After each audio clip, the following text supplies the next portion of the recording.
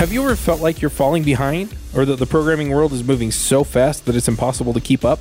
Then there's the issue of where to go to make sure you're up to date. The answer is to join a community dedicated to discussing the latest in JavaScript. I mean, wouldn't it be nice if you got JavaScript Jabber all day? Well, you can, kind of. We've created a Slack community for JavaScript Jabber. That means that you can connect with our listeners and guests on a platform you're most likely already using. Plus, we've set up a Keeping Current channel that pulls stories from across the web to help you know what people are talking about. And coming soon, we'll be holding monthly webinars and roundtable video chats to connect with experts in the community and with each other. So come join us at javascriptjabber.com/Slack. Hey everybody, and welcome back to another MyJS story. This week we're talking to Corey House. Corey, do you want to introduce yourself? Hi there, guys. Yeah, I'm Corey House. I am a Pluralsight author and a software architect at Cox Automotive. Also do independent consulting, focusing on React these days. That's keeping me busy since everybody seems to be wanting to talk about it. So that's me in a nutshell. Super cool. Yeah, and you've been a panelist on JavaScript Jabber for a few months. Longer than that. Yep, I'm enjoying it. Oh, good deal. So, yeah, we thought we'd get you on and see if we could kind of tell people your story, let them know where you came from and how you got into programming in JavaScript. Sounds good. All right. So the first question I usually ask people is, how did you get into programming?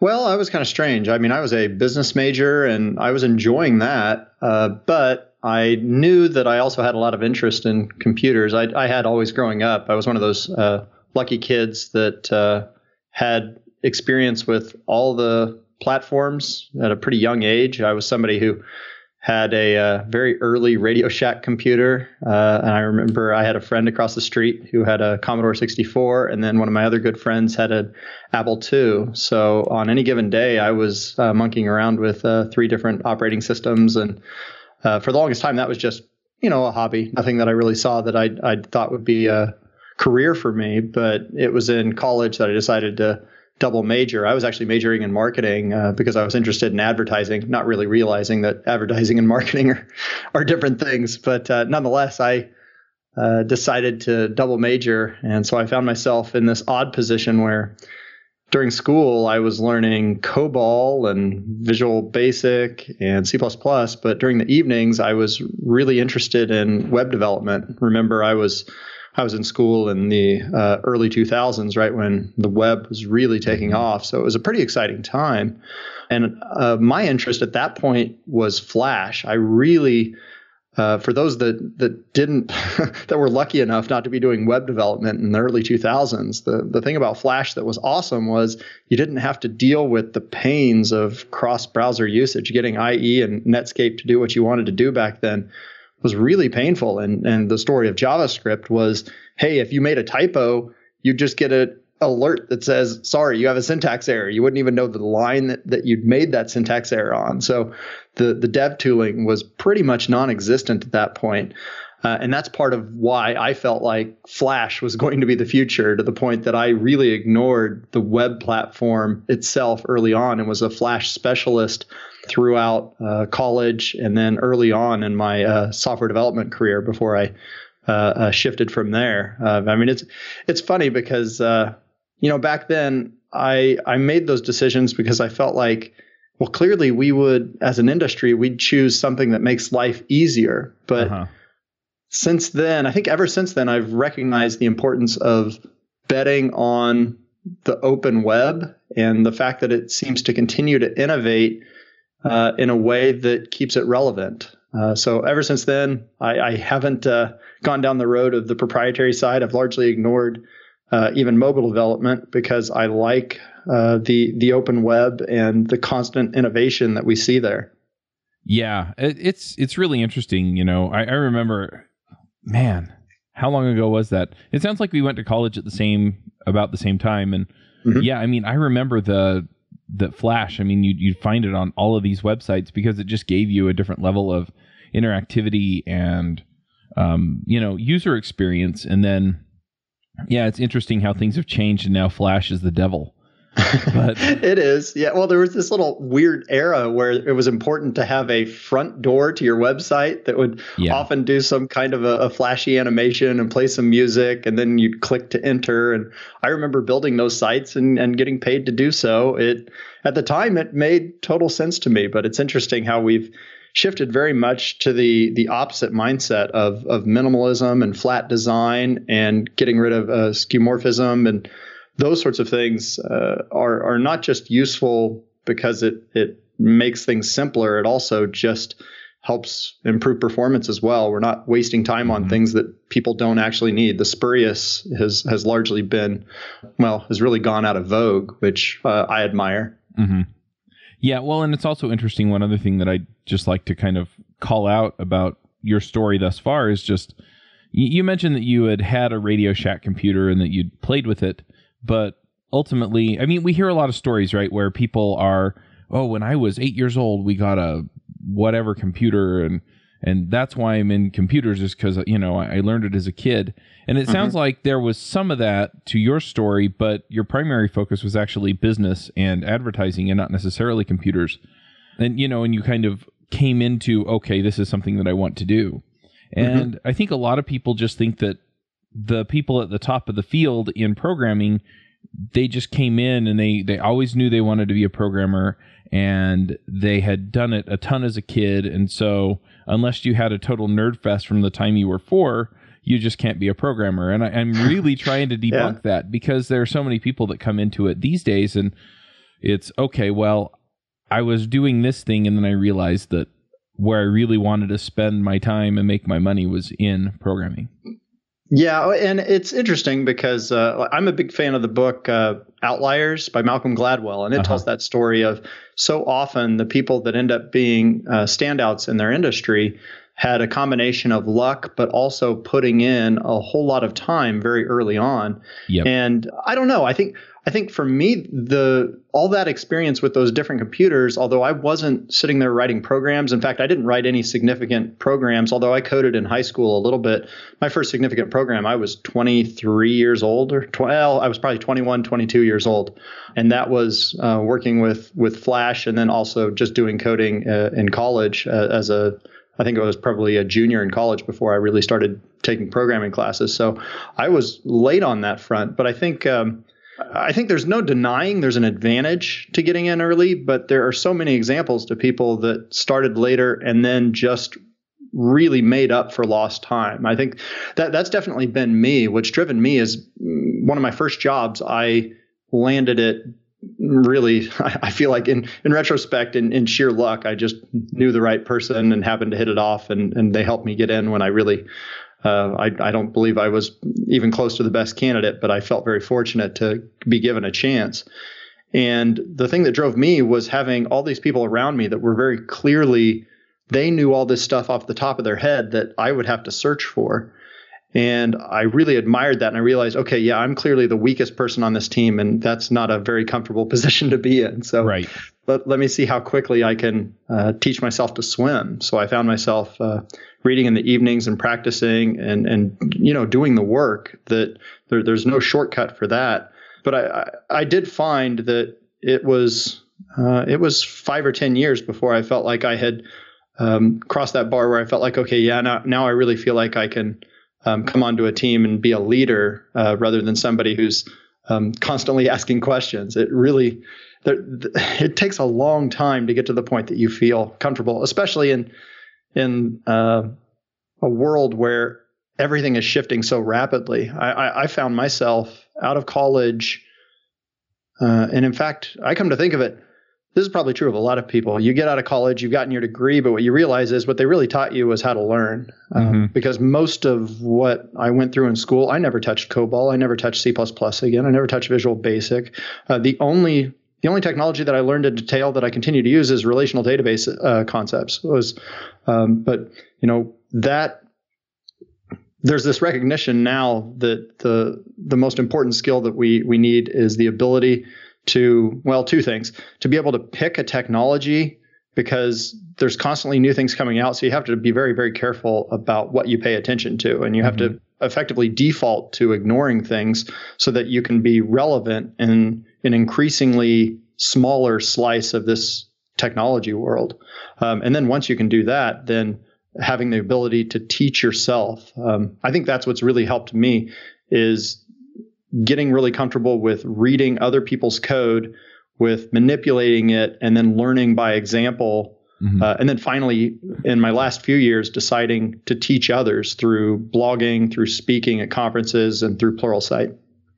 Yeah, there are a couple things there that, I that's the other thing is, and I felt this way when I was first getting into programming, was I had some friends that just seemed to have this intuitive grasp of things that I just didn't.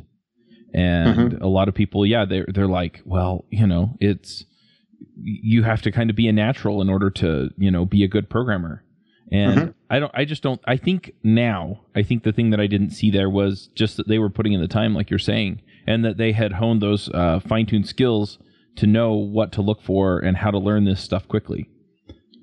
Right. Yeah. And I think that was, it was very early on in my career that I was around somebody who was head and shoulders above anybody I'd ever met in programming. And I felt like he was one of those people. We were working in Unix at the time, and he seemed to know every single Unix command and every flag that you could possibly pass to it just by heart, and could instantly type all of this out. And I found that just fascinating in a way that I thought, I don't know that I could ever get there, but I find it's inspiring to see somebody that has taken their craft so seriously and taken the idea of, here is my core tool set, and these tools are really lifelong tools, because there's very few technologies that you can learn early on that will truly be relevant for your entire life. But getting good at the Unix command line most likely will still be useful decades from now. It's hard to imagine Unix going out of favor at this point. It's just so mature and so ubiquitous. So I think that's another really useful thing that he taught me, was trying to find what those core technologies are. And in fact, that's why I'm talking to you today, and why I like being a panelist on JavaScript Jabbers, because JavaScript is another one of those things that's become so ubiquitous. I have a hard time picturing a world without JavaScript a decade from now. The JavaScript skills that I learned in the early 2000s have continued to make my life easier all these years later. But yeah, I feel the same way. I think JavaScript is one of those technologies to where if you really wanted to avoid coding in JavaScript, you probably can for the foreseeable future. Of course, web development, you have to have somebody else doing some of that, because there's just some level of web development stuff that has to happen on the front end in JavaScript. But I mean, even then, JavaScript is becoming a thing in IoT and VR and all of these other places. And then you've got single page apps where it makes sense to do those kinds of things. And it's this huge area that's just constantly expanding.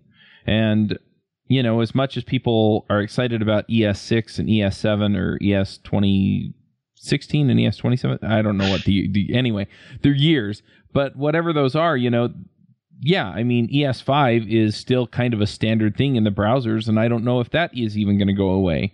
And in ES6 and ES7, those principles still apply. So you're absolutely right. Picking those ongoing useful tools makes a lot of sense.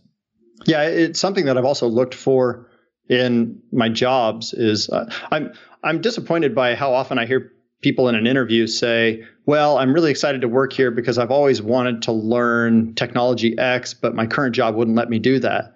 And I go, well, I mean, you're always free to learn these things. Nobody's going to force you not to. I understand the whole, I want to learn it on the job. And I can also appreciate some people just don't have the free time on the side. Sometimes that's really hard to carve off. But I certainly look at, in my own job, hopefully I have a fair amount of autonomy where I can help encourage moving into new directions and experimenting and trying new things. Because almost certainly if you're using a technology that's been out for a few years, there's probably something that's objectively preferable in some specific ways that would allow you to sell it to your boss and try that new thing. Yep, absolutely. Well, let's get on to the next question, because we've kind of talked our way around it a little bit, and that is, how did you get into JavaScript? Well, so my movement into JavaScript came, right around the point when Steve Jobs made moves to make sure that Flash wouldn't ever exist on the iPhone. I remember that being a very clear death knell for Flash. And you go, okay, if it's not going to be there, it really doesn't have a future. And it was actually before that I had started doing traditional web development in earnest, because I was in a position where we were doing both Flash development and traditional web dev. So I realized that I was being too close-minded, that there was a bigger world out there to try. So early on, I was building line of business applications and really enjoying that too, although continuing to feel the frustration. I remember when jQuery was finally released, thinking how amazing that was and how much easier my life was going to be after that, because I spent so much time trying to get simple DOM manipulations to work. And that was largely because back in that day, before the time of jQuery, there were so many browser inconsistencies that I remember getting something to work and then going, okay, well, let's start checking cross-browser. And you'd think you were 80% done, but you were really just 20% done, because cross-browser was so painful.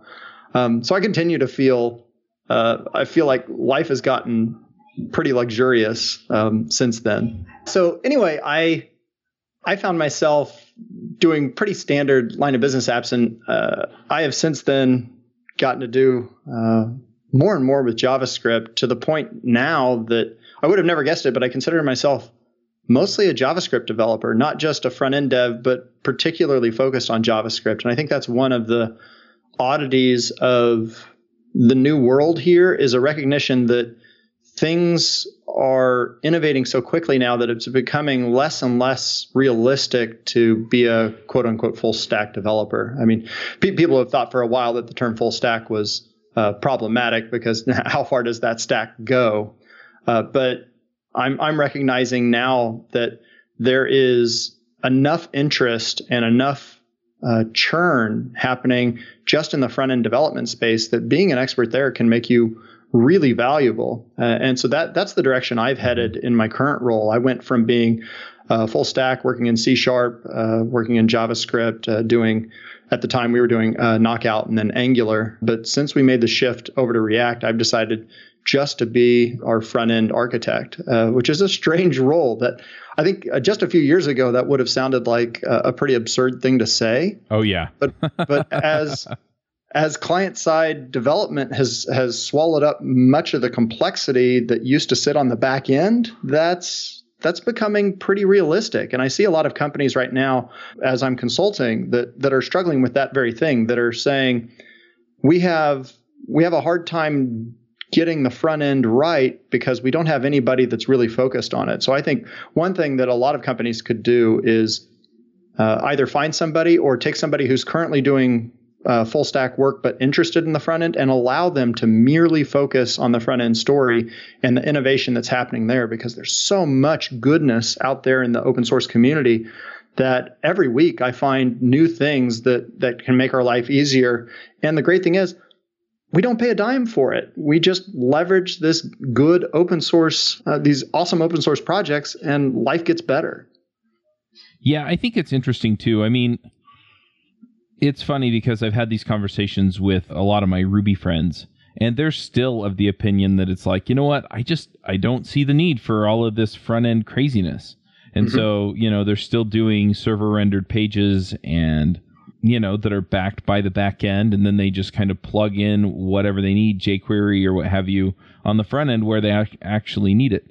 And then, we have these other people, that are more in a position like where you're in, where they've, focused a lot of time and effort into becoming good at the front end. And, I get asked sometimes by both groups, well, who do you think is right? And it's kind of funny to get to the place where it's, you know what, I think both groups are right. I think sometimes using something like Angular or React is probably overkill for whatever you're doing. And sometimes it makes a ton of sense to have a single page app and just really nail the front end the way that you want to in your application. And so, I definitely see where you're coming from with your point of view. I don't know that it's necessarily, the case for every case on the internet though. So, yeah, I think part of it comes down to what has pushed things in that direction is the whole service-oriented architecture movement, that once I have a set of services set up, it becomes a lot more realistic to just go ahead and turn on a front end. I would say if there were a good set of services there, I'm not sure that I could build that set of services any faster using a server-side framework like Rails or Django or ASP.NET MVC than I could in React today using something like Create React App. Because in either case, I've got to spin up a front end. I have to write the HTML. But those models, the front end has gotten mature enough now that I don't feel like I'm giving much up. And that's a strange place to be as someone who really enjoys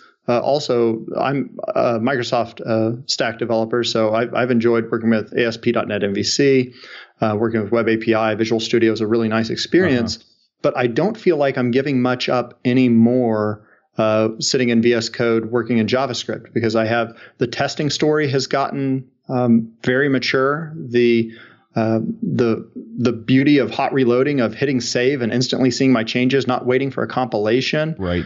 And then that whole, whether you're in Angular or React or Vue, having this component model of being able to nest different ideas together, really, I find that I get to reuse a lot of code in that space in ways that I typically didn't do when I was doing server-side development in ASP.NET MVC or web forms. And maybe that's partially because the stories for sharing code are just so good today in JavaScript that NPM makes it so painless to stand up a new package that I don't know. I think to me, that's what it largely comes down to, is if you are planning to create an API, then it becomes a lot harder to justify using a server-side rendering stack. And since so many people are using APIs now, or creating APIs, or already have them at this point, it becomes a pretty logical move to go client-side. Yeah, I think you're right. I think in some ways, though, I mean, if you're comfortable in a certain paradigm, I think it makes sense to stick with that paradigm.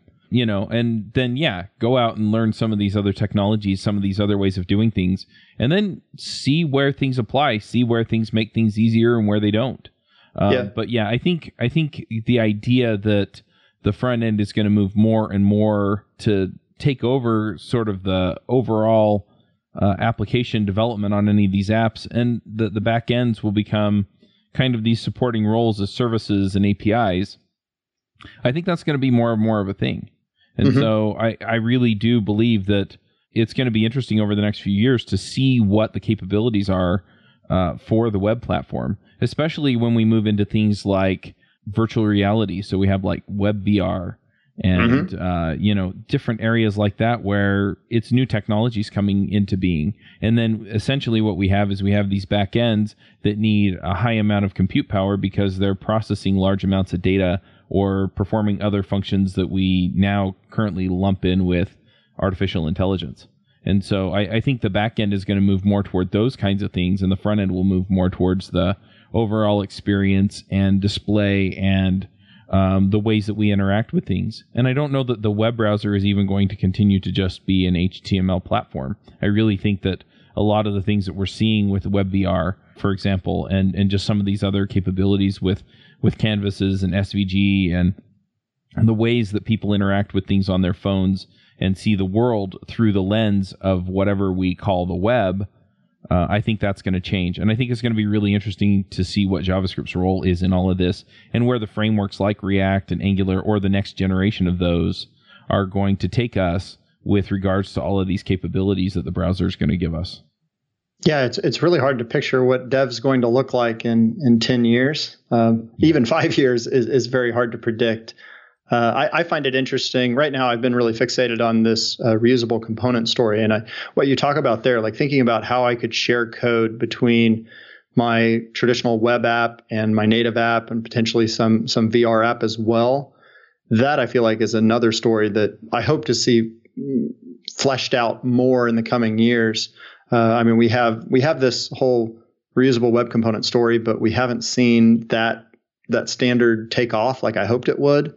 So it continues to frustrate me that I go to these conferences and I think about all the different things that we've built and our inability to share our innovations with each other when it comes to, well, if it involved HTML, there's a very, very low chance that you can hand me what you built and I can put it to use on my application. It would end up having to be, okay, you and I chose the same front end framework, the same sort of bundling stories. We have compatible views about how we view styling.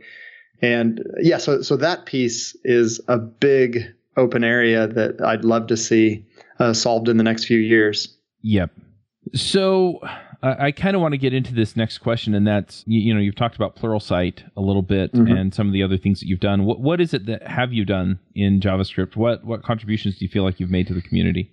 Well, my most popular open source project was React Slingshot, which has been out there since the fairly early days of React. And what I was solving was the same problem a lot of people felt in React, which was React isn't very opinionated. React is a way to write reusable components for the web, but it doesn't have any opinions about how you do testing, how you structure your files, how you minify, how you bundle, how you deploy, how you do API calls, and the list goes on and on. So I was sitting there at work recognizing that one thing that really wasn't tenable was for us to just tell everybody, hey, go use React, and then all those things I just mentioned, go decide on your own. We certainly didn't want every delivery team going in and making their own decisions and making a bunch of bespoke applications with completely separate opinions in this area. So I created React Slingshot as a development boilerplate, very opinionated way for us to do React development.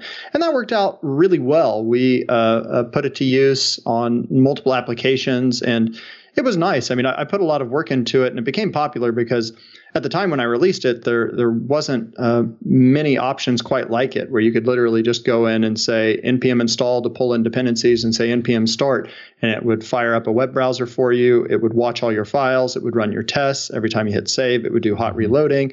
It included a working Redux application built in with all of the example code there. So people could really get started very, very quickly, and they wouldn't have to I literally spent months learning all of this to get it to work in a way that I felt like was reliable and scalable.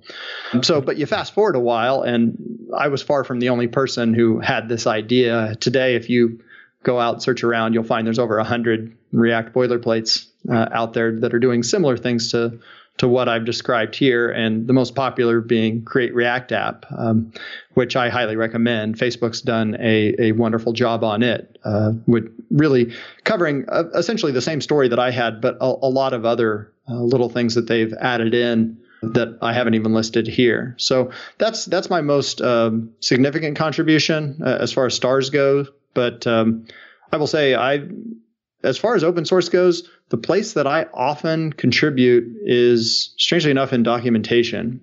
I tend to find when I'm reading documentation and I see it deficient, I often read documentation in the markdown view so that I'm literally editing the documentation as I read it. And in that way, I'll just put in a pull request when I'm done, and usually there'll be a half dozen things that I've put in as I was reading the docs to help improve it. And I feel like if more people did that, then documentation would radically improve over time if we're all just making documentation a little bit better as part of our way of saying thank you as we've used some open source project. Yep. So what are you working on these days? Well, so these days I just finished my 7th or 8th Pluralsight course, which is on creating reusable React components. This has been on my mind for the last year or so because at work we've created our own reusable component library. And I just came to realize that it's a wildly complicated process that I didn't think was that hard. But what you have to step back and realize is all the decisions that you make. In order for your company to have a reusable component story, you have to bake in a lot of decisions. You need to decide how granular to make your components. You have to think in terms of how are we going to create reusable styles? How will we package those styles into our components? How will we distribute them? Where will we host them? And also, what even is our simple model of contribution? Will we run it as an open source project? Will we run this as a sort of closed source project, which I find is an interesting idea? This is the idea of basically creating a reusable component library, but treating it like an open source project that's actually managed in-house. So nobody public can get to it, but otherwise it's treated like an open source project. Anybody in the company can submit a pull request. Lots of different people can feel vested in the project and help contribute to its success. And that's a good way to help get things rolling. So that's a model that we've found really useful. The piece that I found perhaps most challenging was creating a good documentation story and recognizing that if you create reusable components, one thing that's really important is having solid documentation that shows how to use them, shows what knobs and switches you're providing, ways for people to toggle data and get different behavior. So I spent a lot of time looking at dozens of different open source React component libraries and seeing how they did their docs. Finally came up with a way to generate all the documentation using a combination of different open source projects, which is pretty cool because now our setup is we create these React components. We put some comments in that are a lot like JS doc style comments to describe the properties that they have, describe the examples that we have created. And then all of our documentation is just generated automatically. So we don't have any kind of worry about our components and the documentation itself getting out of sync. I'm sure that's bitten many people before where you say, okay, yeah, we updated the code, but we didn't keep the docs updated. So I'm a big believer that your documentation should be generated automatically. And that way everybody's assured that it represents the real world. Yeah, I mean, that's definitely something that I think is a universal problem with documentation, especially if it isn't generated automatically. But yeah, the way that I usually see docs generated automatically is basically comments right on the function or method in the code. Yep. And so those comments get out of date too. They certainly can. That is true. That's a risk. That's a risk with our setup. I think it's probably as good as you can get, though. I don't know how else. You've got to have some kind of human readable verbiage above these things. So I've found in code reviews, that's what we look for. That's one of the things on our checklist. And as a side note, that's something I found really useful is creating a pull request template. So you can go into GitHub, assuming you're using GitHub, and create a file called pullRequestTemplate.md. And then every single time somebody generates a pull request, that template will populate the pull request. So we've done is we've created a checklist that contains about 12 different things that we look for in a code review. So things like, hey, if you've created any new components, you should have a test for each one of those components. Your component's file name should start with a uppercase character. We look for things like, hey, is there a ticket open that's tied to this work? All the sorts of basics that are easy to forget. And of course, one of those other things would be, have you reviewed the documentation to make sure that it's rendering appropriately, that it still represents the real world, that those comments are updated? Because you're right. If it's not on a checklist, it probably won't get done. It's really easy to overlook.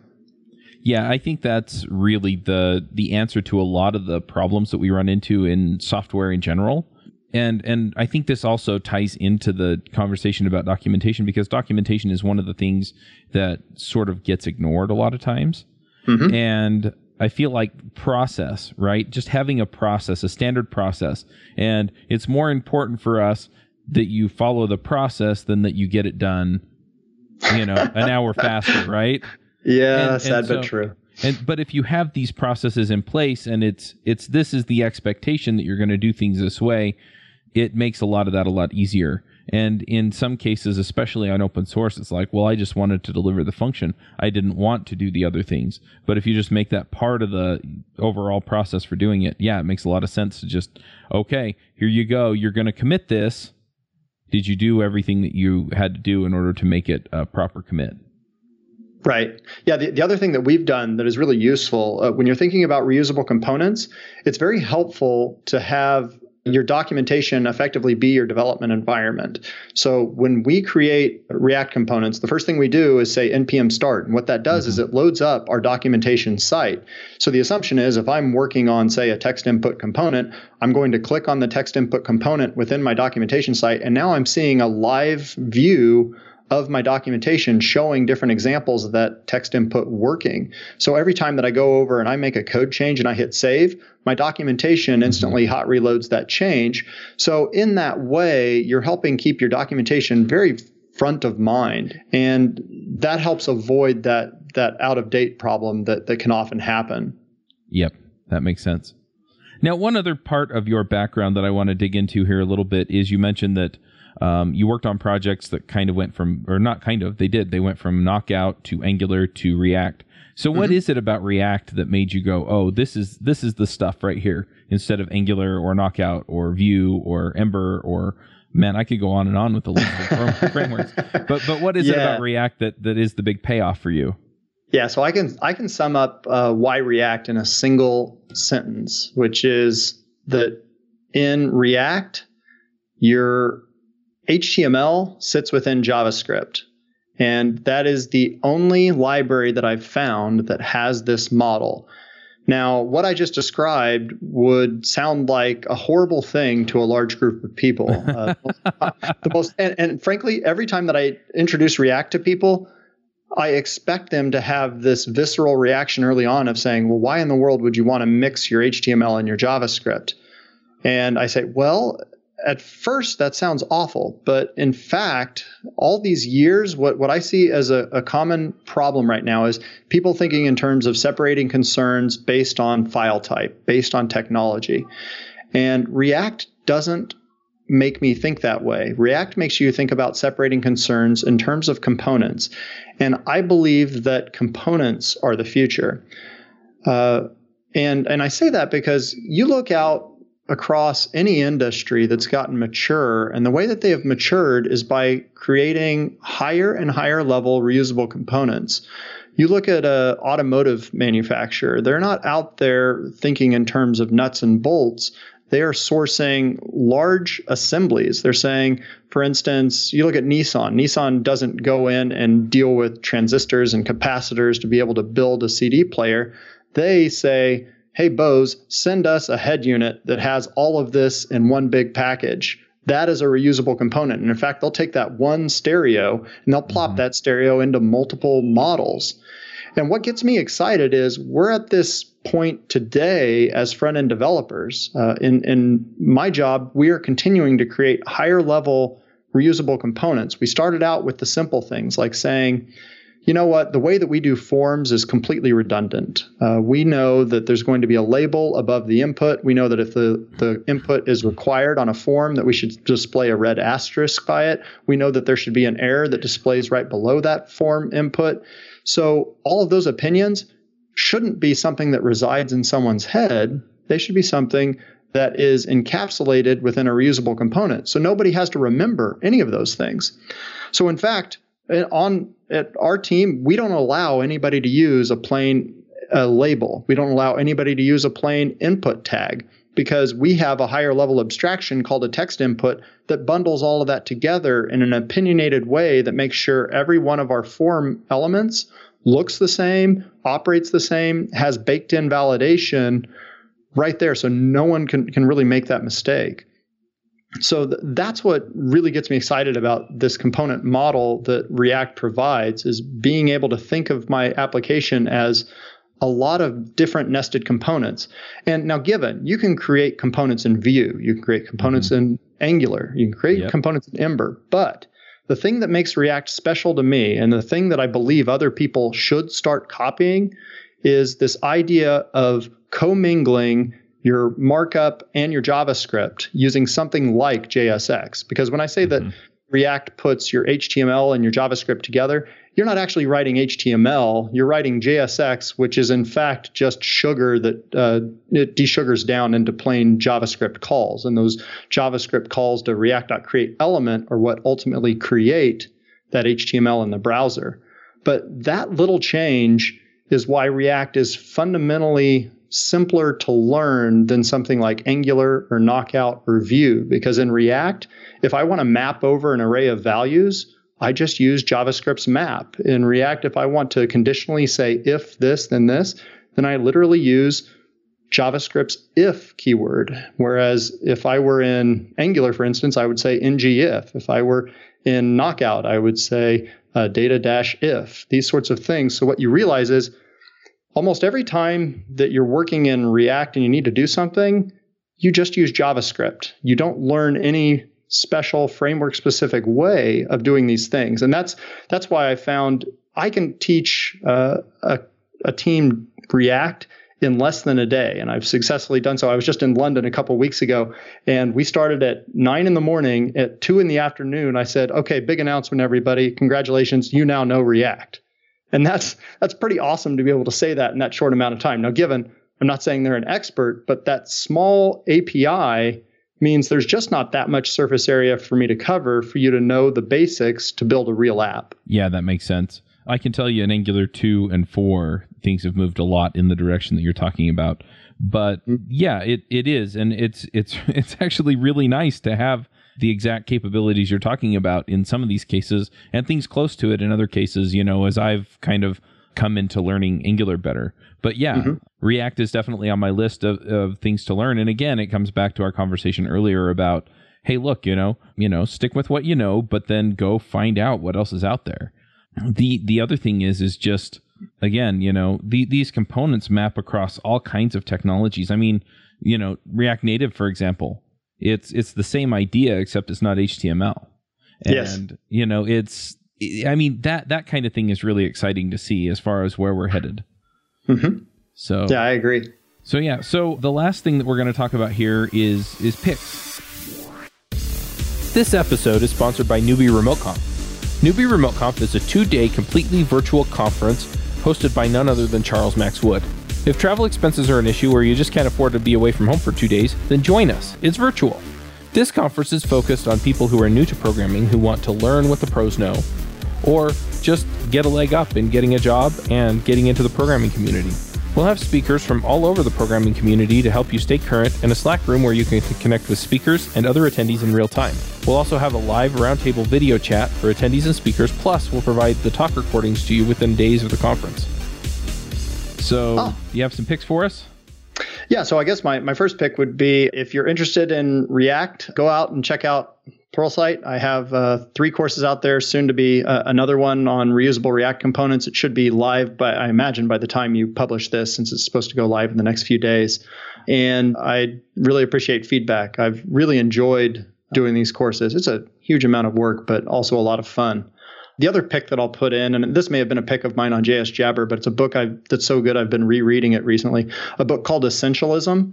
I believe any JavaScript developer should read this, because we are living in a world where there is too much to keep track of. And I sit here plugging my courses knowing full well that there's a ton of other ways that you can go learn these things.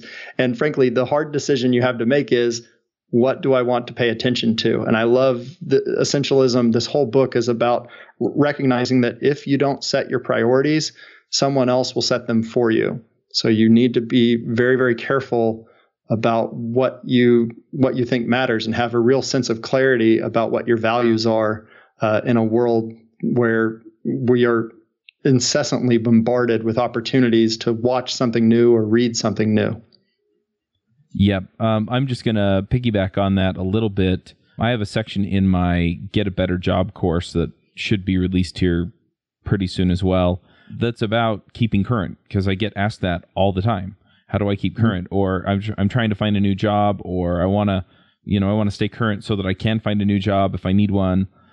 How do I keep up on things? How do I know what to look at when there are so many things coming out? And yeah, it's an approach just like what you're saying. It's like, well, look, where do you want to wind up? What are the outcomes you want to have? And then from there, you can start saying, okay, well, then I don't have to care about this. I don't have to care about that.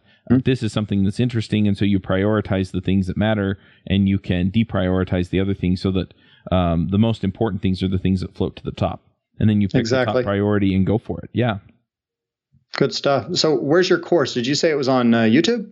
So it's getacoderjob.com, and people can go and sign up for the mailing list and get information as to when it comes out. I'm probably going to open it up for another handful of people to get in on the beta, which means they can get it for like half price or better. And that's just based on, I have the videos up, and as we speak, I have most of the videos up. By the time this goes out, I have all the videos up. and I'm just fine-tuning the course. And so I'd like a little bit more feedback than what I'm getting. So anyway. Good stuff. Yeah, so lots of stuff there. And then since this is my Angular story, even though we talked a lot about React, I am putting on Angular Remote Conf, and that's going to be in August. So if you're interested in that, go sign up. We should have speakers and stuff listed pretty soon here. And one other thing is that I am working on pulling things together for a Kickstarter for a React podcast.